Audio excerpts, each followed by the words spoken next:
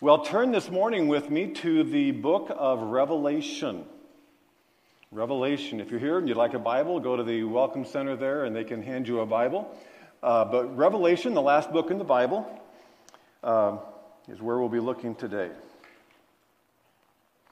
Early on in our marriage, I was shocked one time to see Priscilla begin reading a book, and she opened it up at the back of the book and read the last part of the last chapter. I said, "What are you doing?"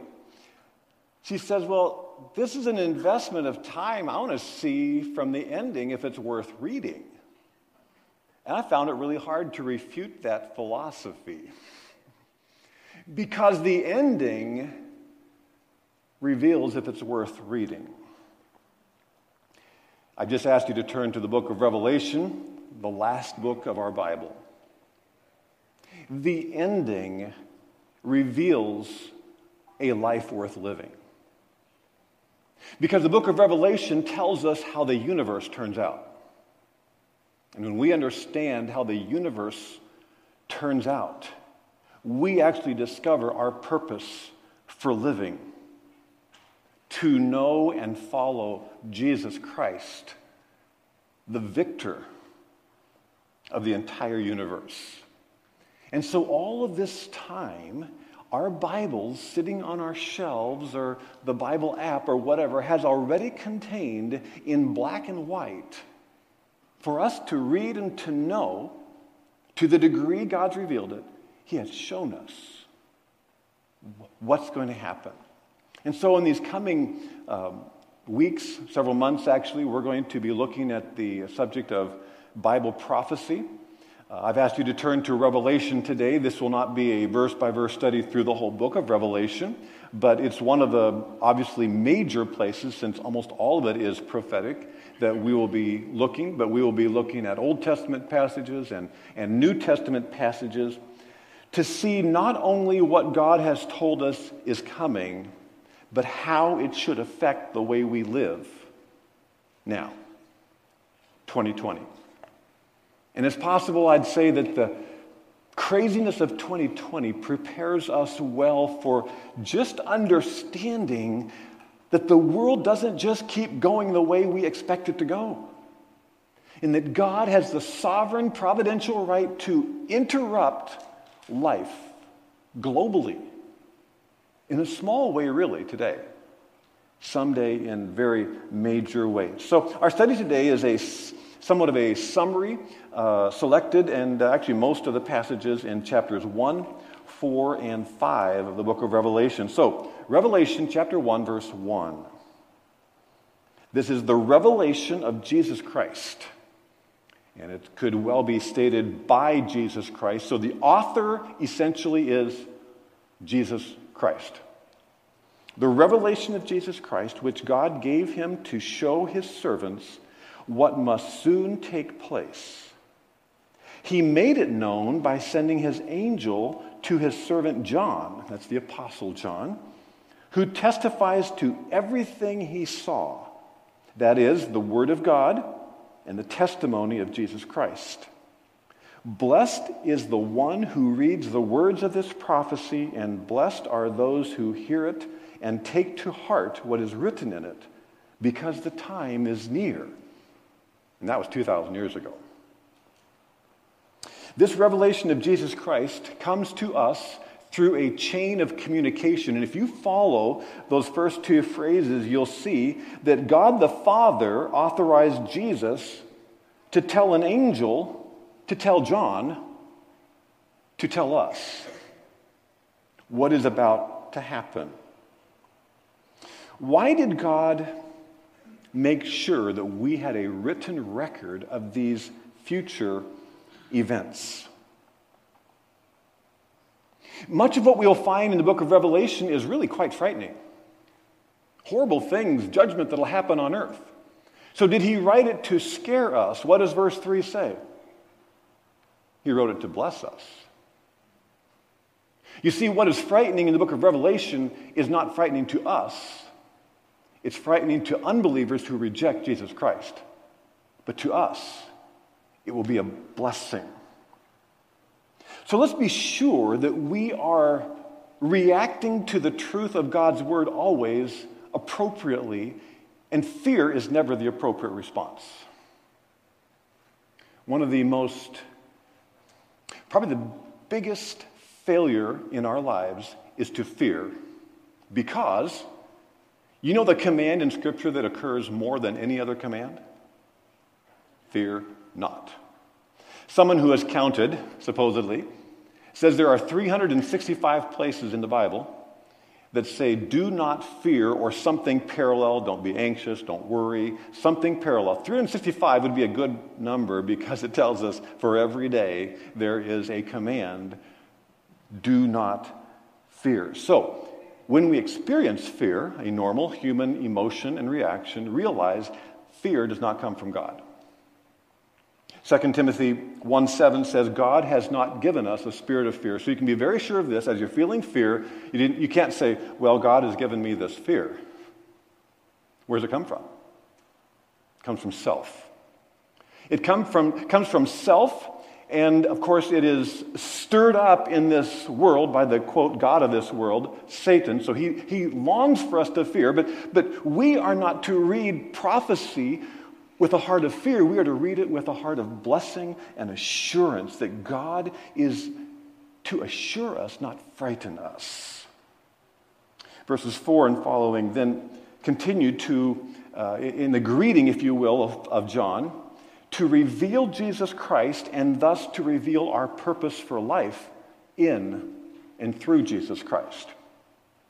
John identifies himself, verse 4, John, to the 7 churches in the province of Asia. These went to very real, literal churches of the first century. This is written about AD 90. And so in AD 90, there are 7 churches. They're addressed in chapters 2 and 3. And so this is a real book. Like we've just studied Colossians, going to a real church. This is a real book going to 7 real churches.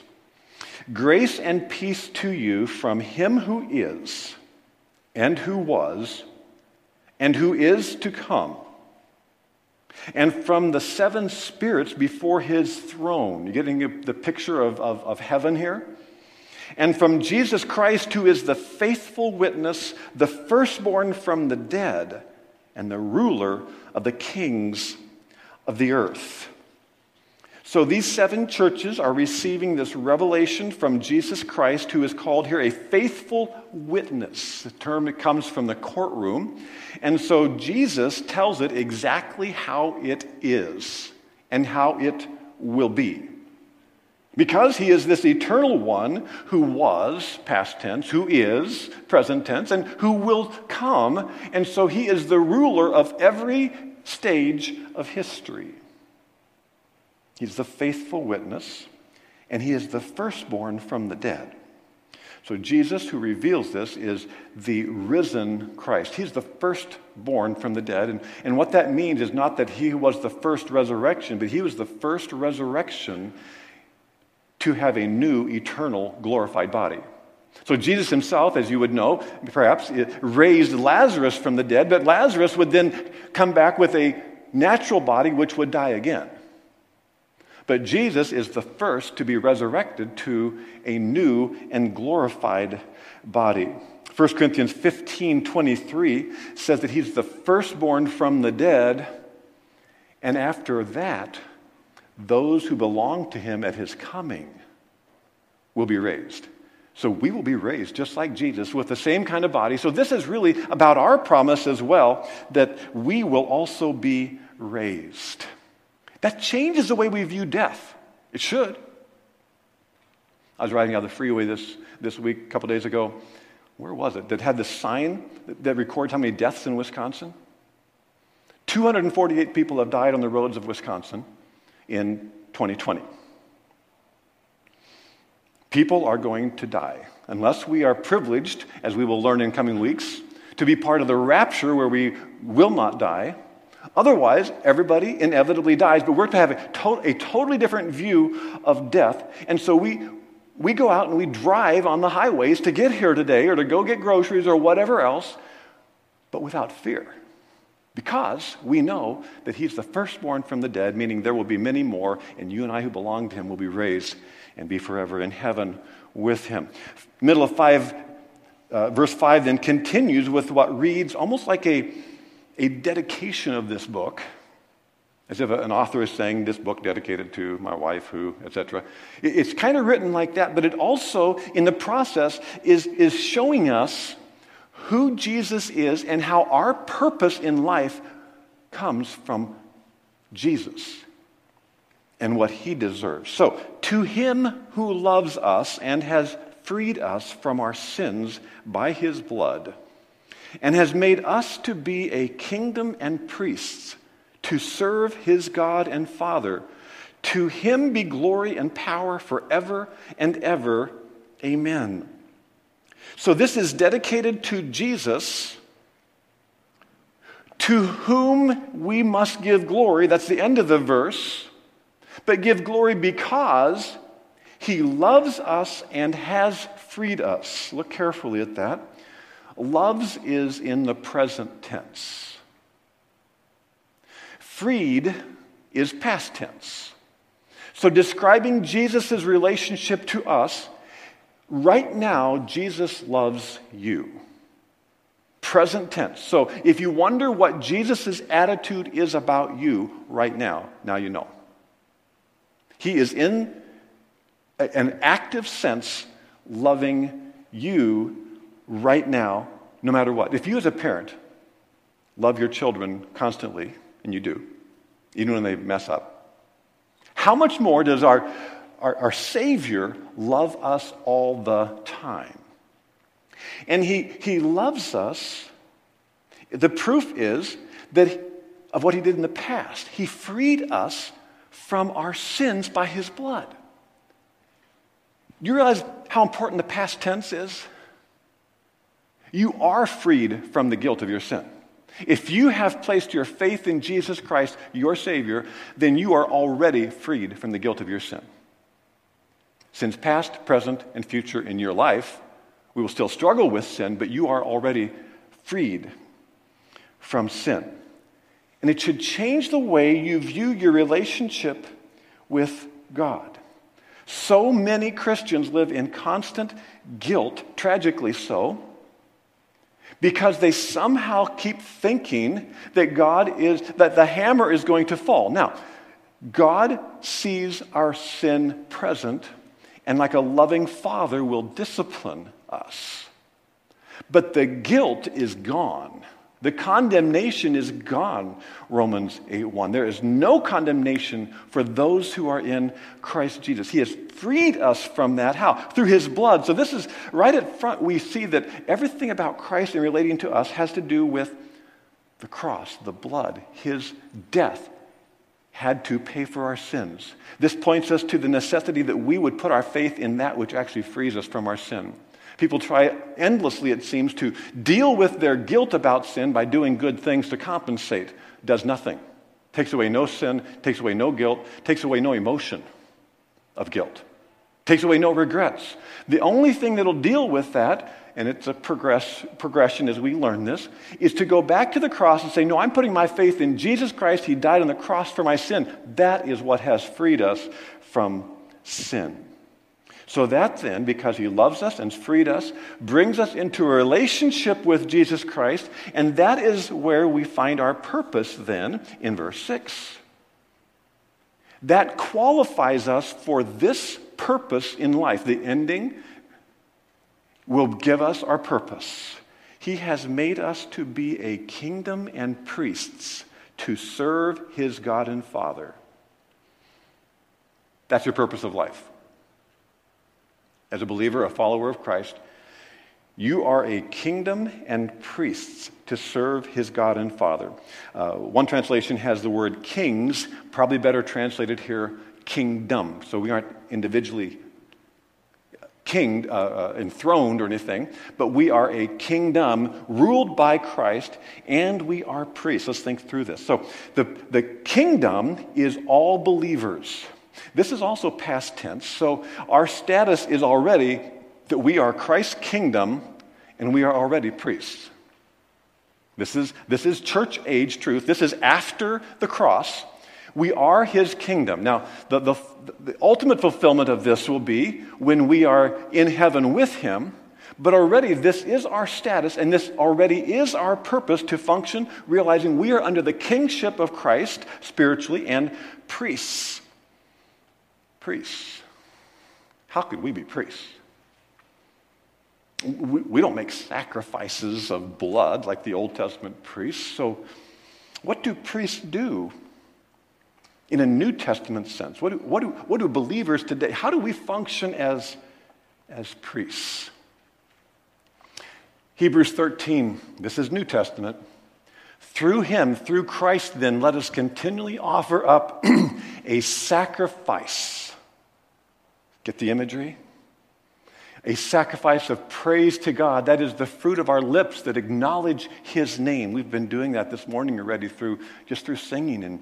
And whether you're singing here, whether you're singing in your home, or whether you're singing in your car, this is important stuff to give praise to God. And do not neglect to do good and to share what you have, for with such, what? Sacrifices. God, these are pleasing to God. So our priesthood consists of giving praise and serving, doing, sharing with others. What a follower of Christ does is serve. In heaven, we will somehow be forever employed serving Christ. I don't know quite what that looks like, but if you're buying into the cartoons of sitting on a cloud with the harp and the wings, just drop all that. You don't find that in Scripture.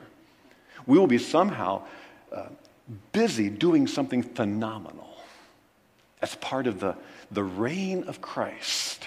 This is our future. What does that tell us about our present? Our present is that we can do these already. We can praise and serve him already.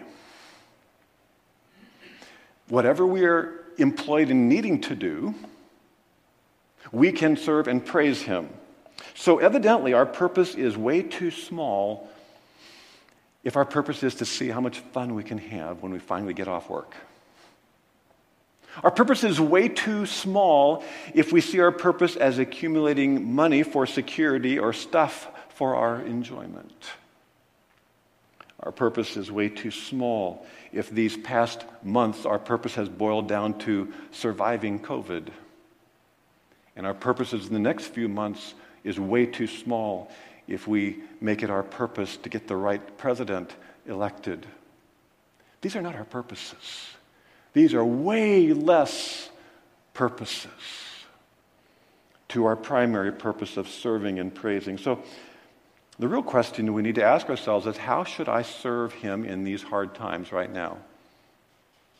And how should I praise him in these times right now?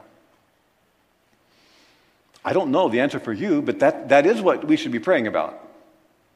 God, how do you want me to serve you? It changes our view of everything.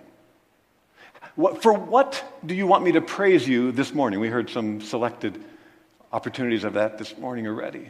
What do you want me to praise you for?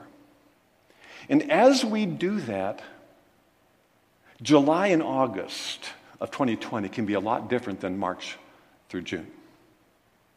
If March through June for you has contained a lot of fear or a lot of anger, then I just invite you into the purpose of heaven, which is to be the purpose of earth, to a couple of months of service and praise.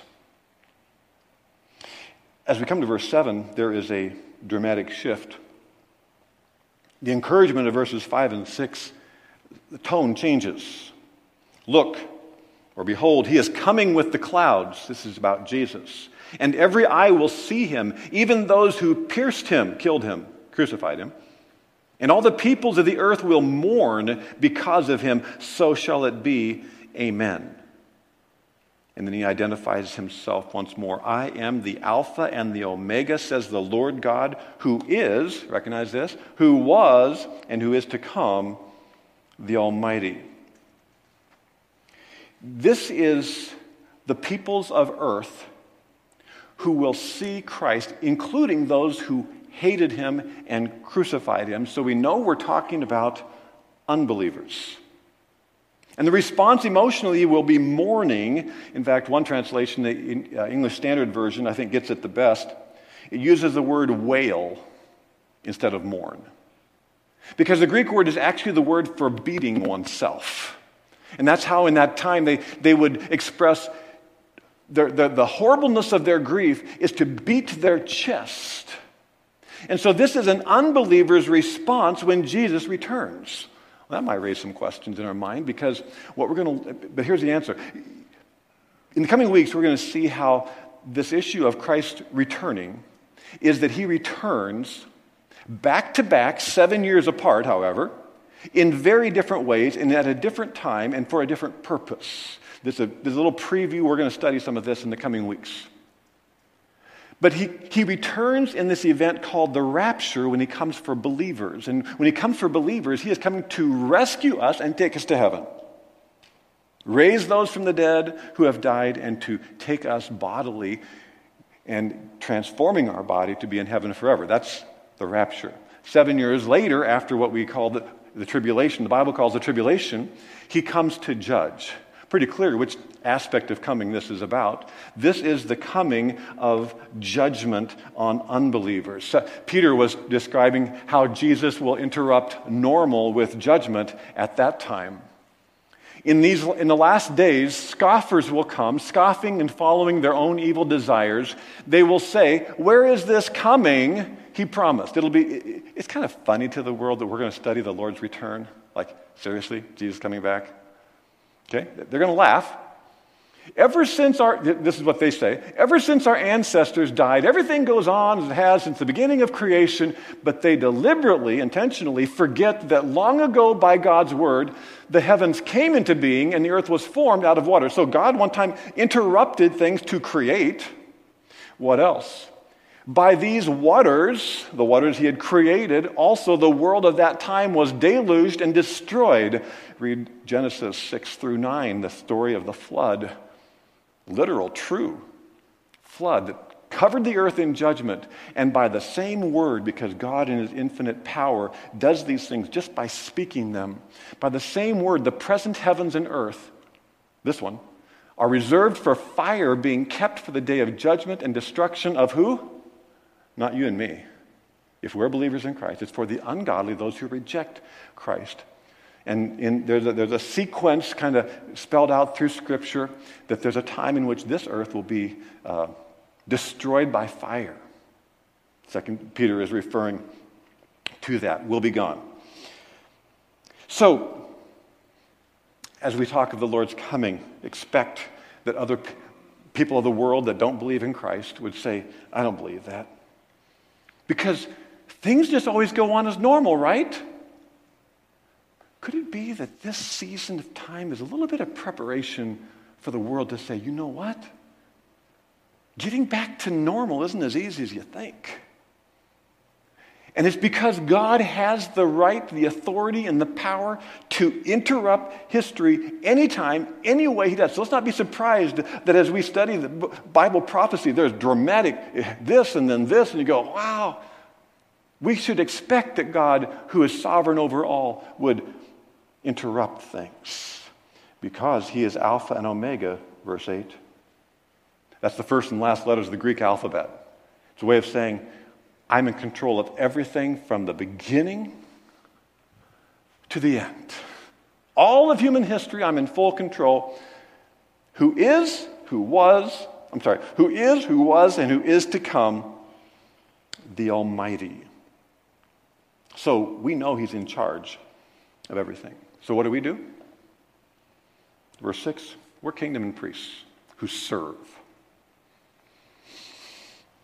If you go out to eat today, there's going to be someone who's going to serve you.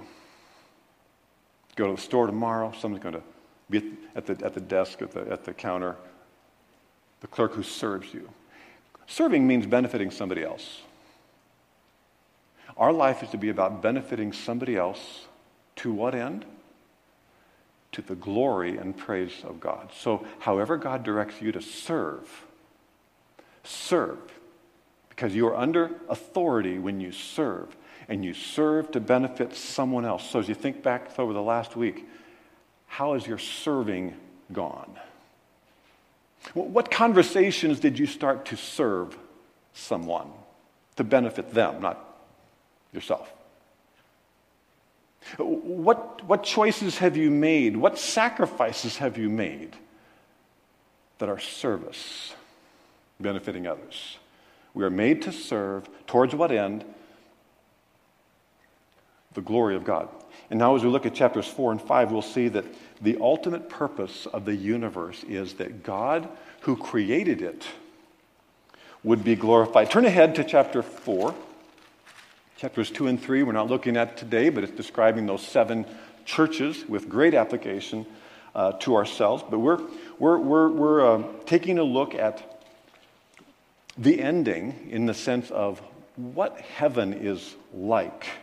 What are the values of heaven? And as we go there, I'd like us to get a little bit of a overview of the book of Revelation. Revelation is often avoided because we can't understand all that stuff. Indeed, it's in symbolic language, and it's often very difficult to understand various parts. But here's something that really helps me: is to understand that some of the book of Revelation takes place in heaven. It's a vision that God gave John about heaven, and some of it is about what's going to happen on earth. And if we can just keep that division in mind, it'll begin to clarify a lot of our understanding of this important book. So let's just kind of walk through the book with a big picture and realize that the when and the where. Chapter 1, we realize that it's more about Jesus speaking from heaven. He's on the throne, and he's going to return from heaven. But the time frame is now, where we are now. Chapters 2 and 3, which we've just now skipped over, is about churches which are part of this church age. That church age is between the cross and when Christ returns in the rapture. And so where do we live? We live somewhere in between. Okay, we don't know exactly where that is. And if you're hoping I set some dates during these next couple months, you're going to be very disappointed. We just know that we are somewhere before the end of this church age. But as we keep reading in the book of Revelation, we realize that what comes next is a very distinct and literal 7-year time of tribulation. And so in chapters 4 and 5 that we're going to look at now, we are looking at what will be taking place in heaven during that time. And then chapters 6 through 19, that's a lot of chapters. You realize that's most of the book of Revelation, is about what happens on earth during the Great Tribulation. That begins to make some sense then. Where are we during the Great Tribulation? We are in chapters 4 and 5 that we're going to look at now. Why? Because the rapture has taken place, and so we are in these chapters. These are 2 chapters that we're going to look at now that we're going to participate in. The judgments on earth will be taking place, and that affects unbelievers. And yet there will also be other people who come to faith in Christ during that difficult time. Then the rest of the book of Revelation, chapter 19, describes that second coming of Christ, the same as 2 Peter that we looked at a few moments ago. And then there is a chapter that highlights both the millennium and then the final judgment, and a couple chapters at the end really describing what we would call heaven. It's the eternal state of all believers. But if you are interested in this, these are at the Welcome Center, and someone at the Welcome Center can give you a copy of this, if you just kind of a reference for understanding Revelation a little bit better. So back to chapters 4 and 5. 4 is this turning point of the book. And here's what John says. I'm going to find it here. After this I looked, and there before me was a door standing open in heaven. So he's being transported in a vision to heaven future. And the voice I had heard at first was speaking to me like a trumpet and said, "Come up here, and I will show you what must take place after this." And really this phrase introduces all the rest of the book of Revelation, which is all future to us now. But specifically, it's first what takes place in heaven during this 7-year period of time. How can God say what's going to happen in the future?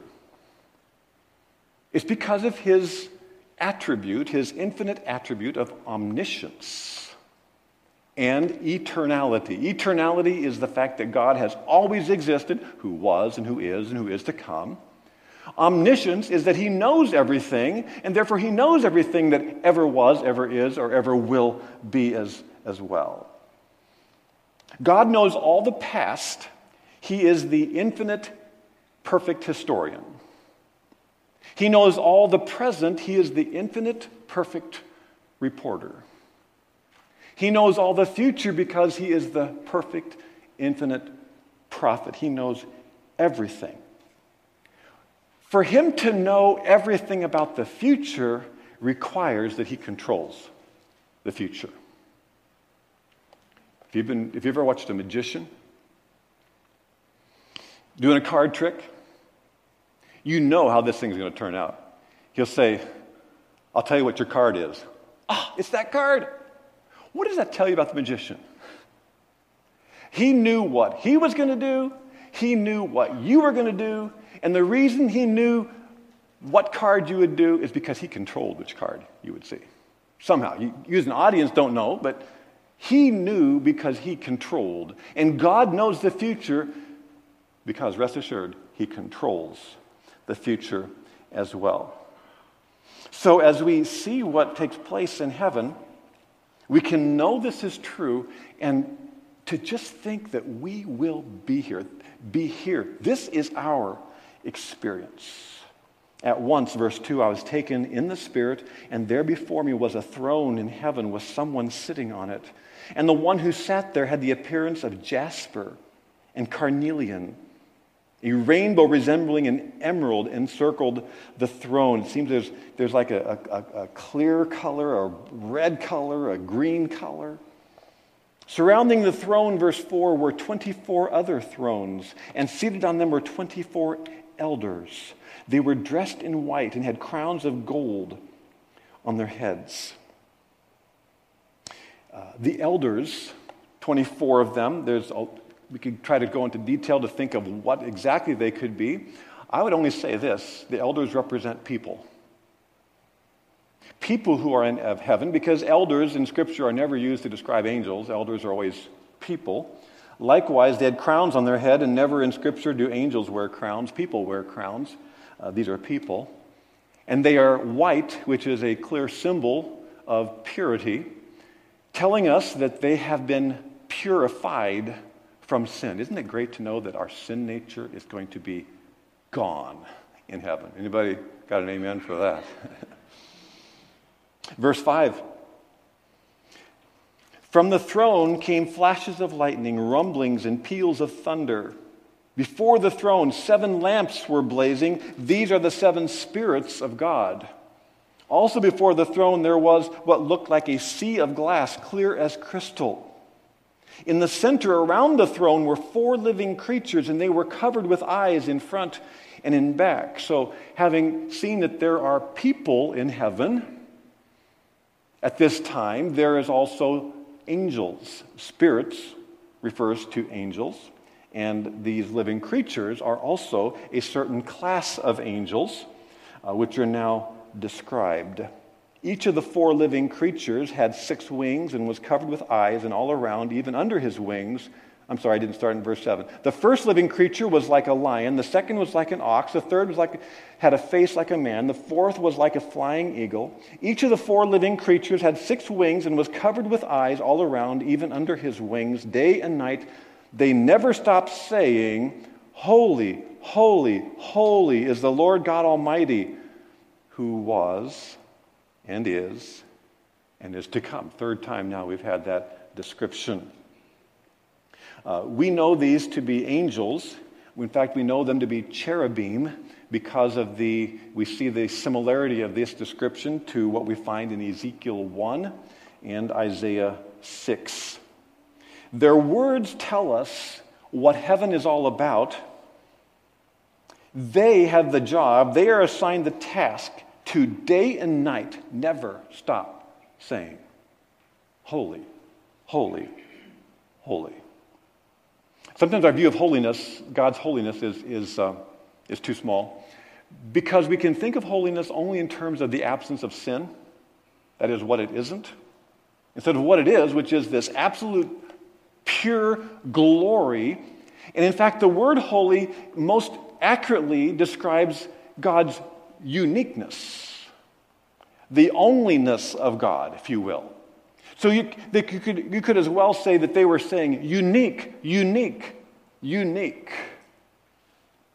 Different, different, different. God is so other than we are. Sometimes called by theologians his transcendent, so different than us. And then we read the words of Peter when he said, "Be holy as I am holy," says the Lord. We go, I'm not like that. No, we're not. But that is our aspiration, to be holy like he is. And now think of this. What it really means is that we are to be different, different, different than the world. So when we think of pursuing holiness, we are pursuing being different than the world.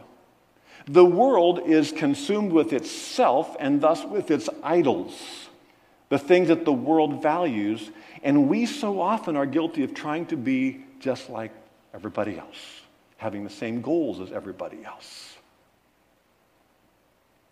This season has kind of shaken everybody up a bit. Could it be a good thing? Because you see, we've always counted on our health and being able to somehow control our health. We've counted on our jobs and that if I work hard enough, then I have a job, and our money and our ability to travel and our ability to go to a concert or to have a graduation or to have a party or to go to a professional sports event. We have just counted on certain things that suddenly are uncertain or canceled. The only thing we can count on is him who is holy, holy, holy, and is in charge all the time. And we can only count on his loving control, the one who holds the future. And so, as he is the focus of heaven, he should be the focus of those of us who are citizens of heaven by faith in Christ. Verse 9. Whenever the living creatures, the angels, give glory, honor, and thanks to him who sits on the throne and who lives forever and ever, the 24 elders, the people, fall down before him also, who sits on the throne, and worship him who lives forever and ever. They lay their crowns before the throne and say, "You are worthy, O Lord and God, to receive glory and honor and power." Why? For you created all things, and by your will they were created and have their being. Forever we will be glorifying God because he created everything. Therefore, it only makes perfect sense that the purpose of the universe is to glorify the one who made it. Angels are giving glory. People are giving glory. The elders. You look around our world and the books and the movies and the shows are not glorifying God. That's an understatement, right? God's going to fix that. And in heaven, there will only be glory to God. And only those who can glorify God will be in heaven. And us, even to realize, as the 24 elders represent us, they lay their crowns before the throne and worship. What are the crowns? Crowns are honors. If someone's wearing a crown at their birthday party, you know, okay, that's the birthday child. Crowns, various places in the New Testament, are describing rewards where God is, in some special sense, going to eternally honor us for our service to him. It's a very sobering truth to understand that God rewards faithfulness. So he does not neglect to notice and to celebrate every growth in character, every act of integrity, every choice for purity, every step of generosity, every service of compassion, everything that we do for him is noticed and celebrated with a crown. But then, so what do? Now, I'm not saying these are literal crowns. We don't know the nature of these and the symbolic nature of somehow God saying, well done. But do we parade around, as it were, with these crowns in heaven? I was more faithful than you. Absolutely not. These are laid down because anything we do for God was actually enabled by God.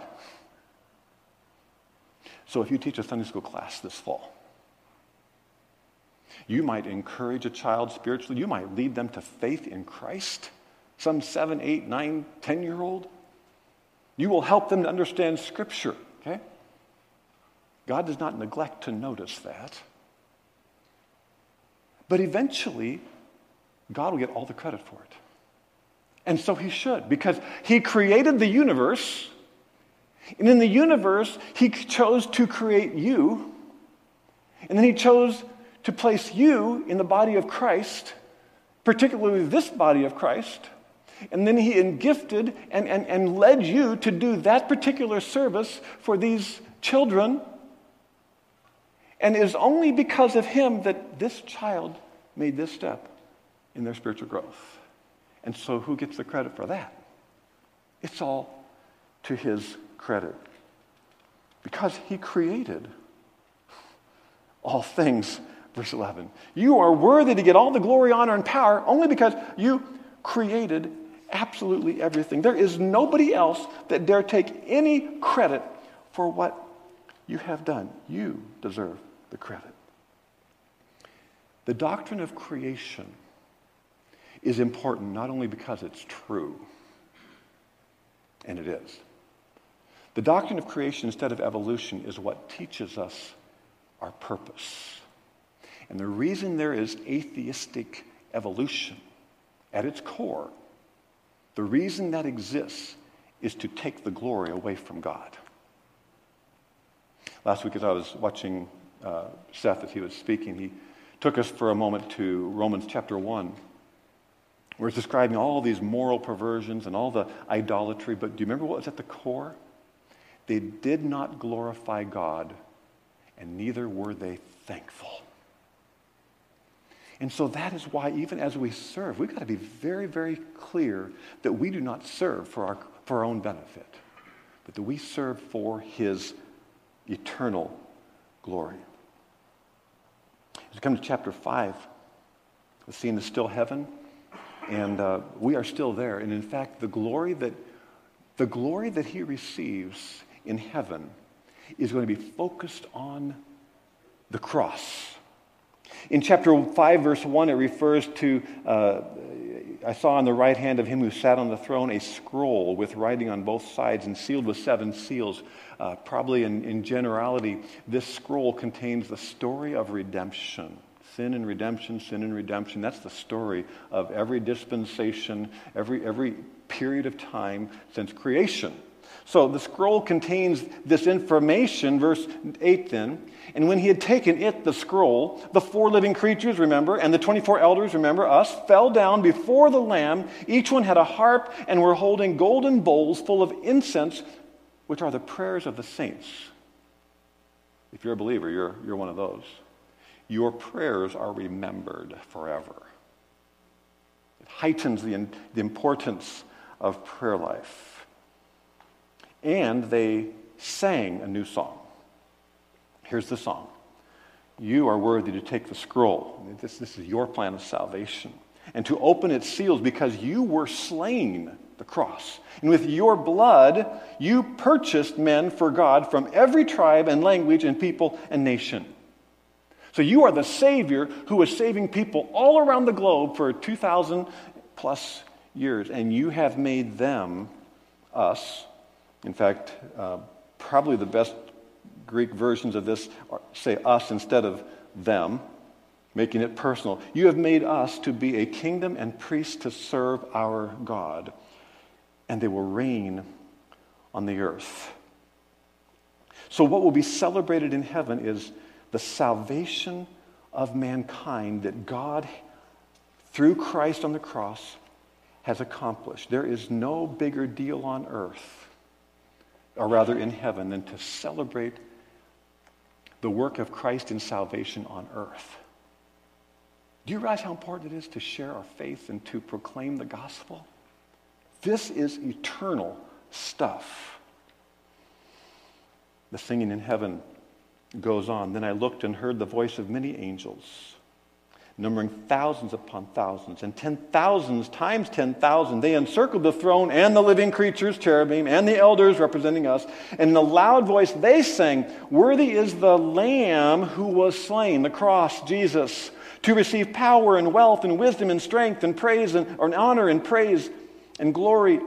And then I heard every creature in heaven and on earth and under the earth and on the sea and all that's in them singing, "To him who sits on the throne and to the Lamb," emphasis on the Lamb, what he did in redemption, "be praise and honor and glory and power forever and ever." And the four living creatures said, "Amen." And the elders fell down and worshiped, celebrating, praising God for that crucial act of Christ who came from heaven to earth and paid the penalty for our sin.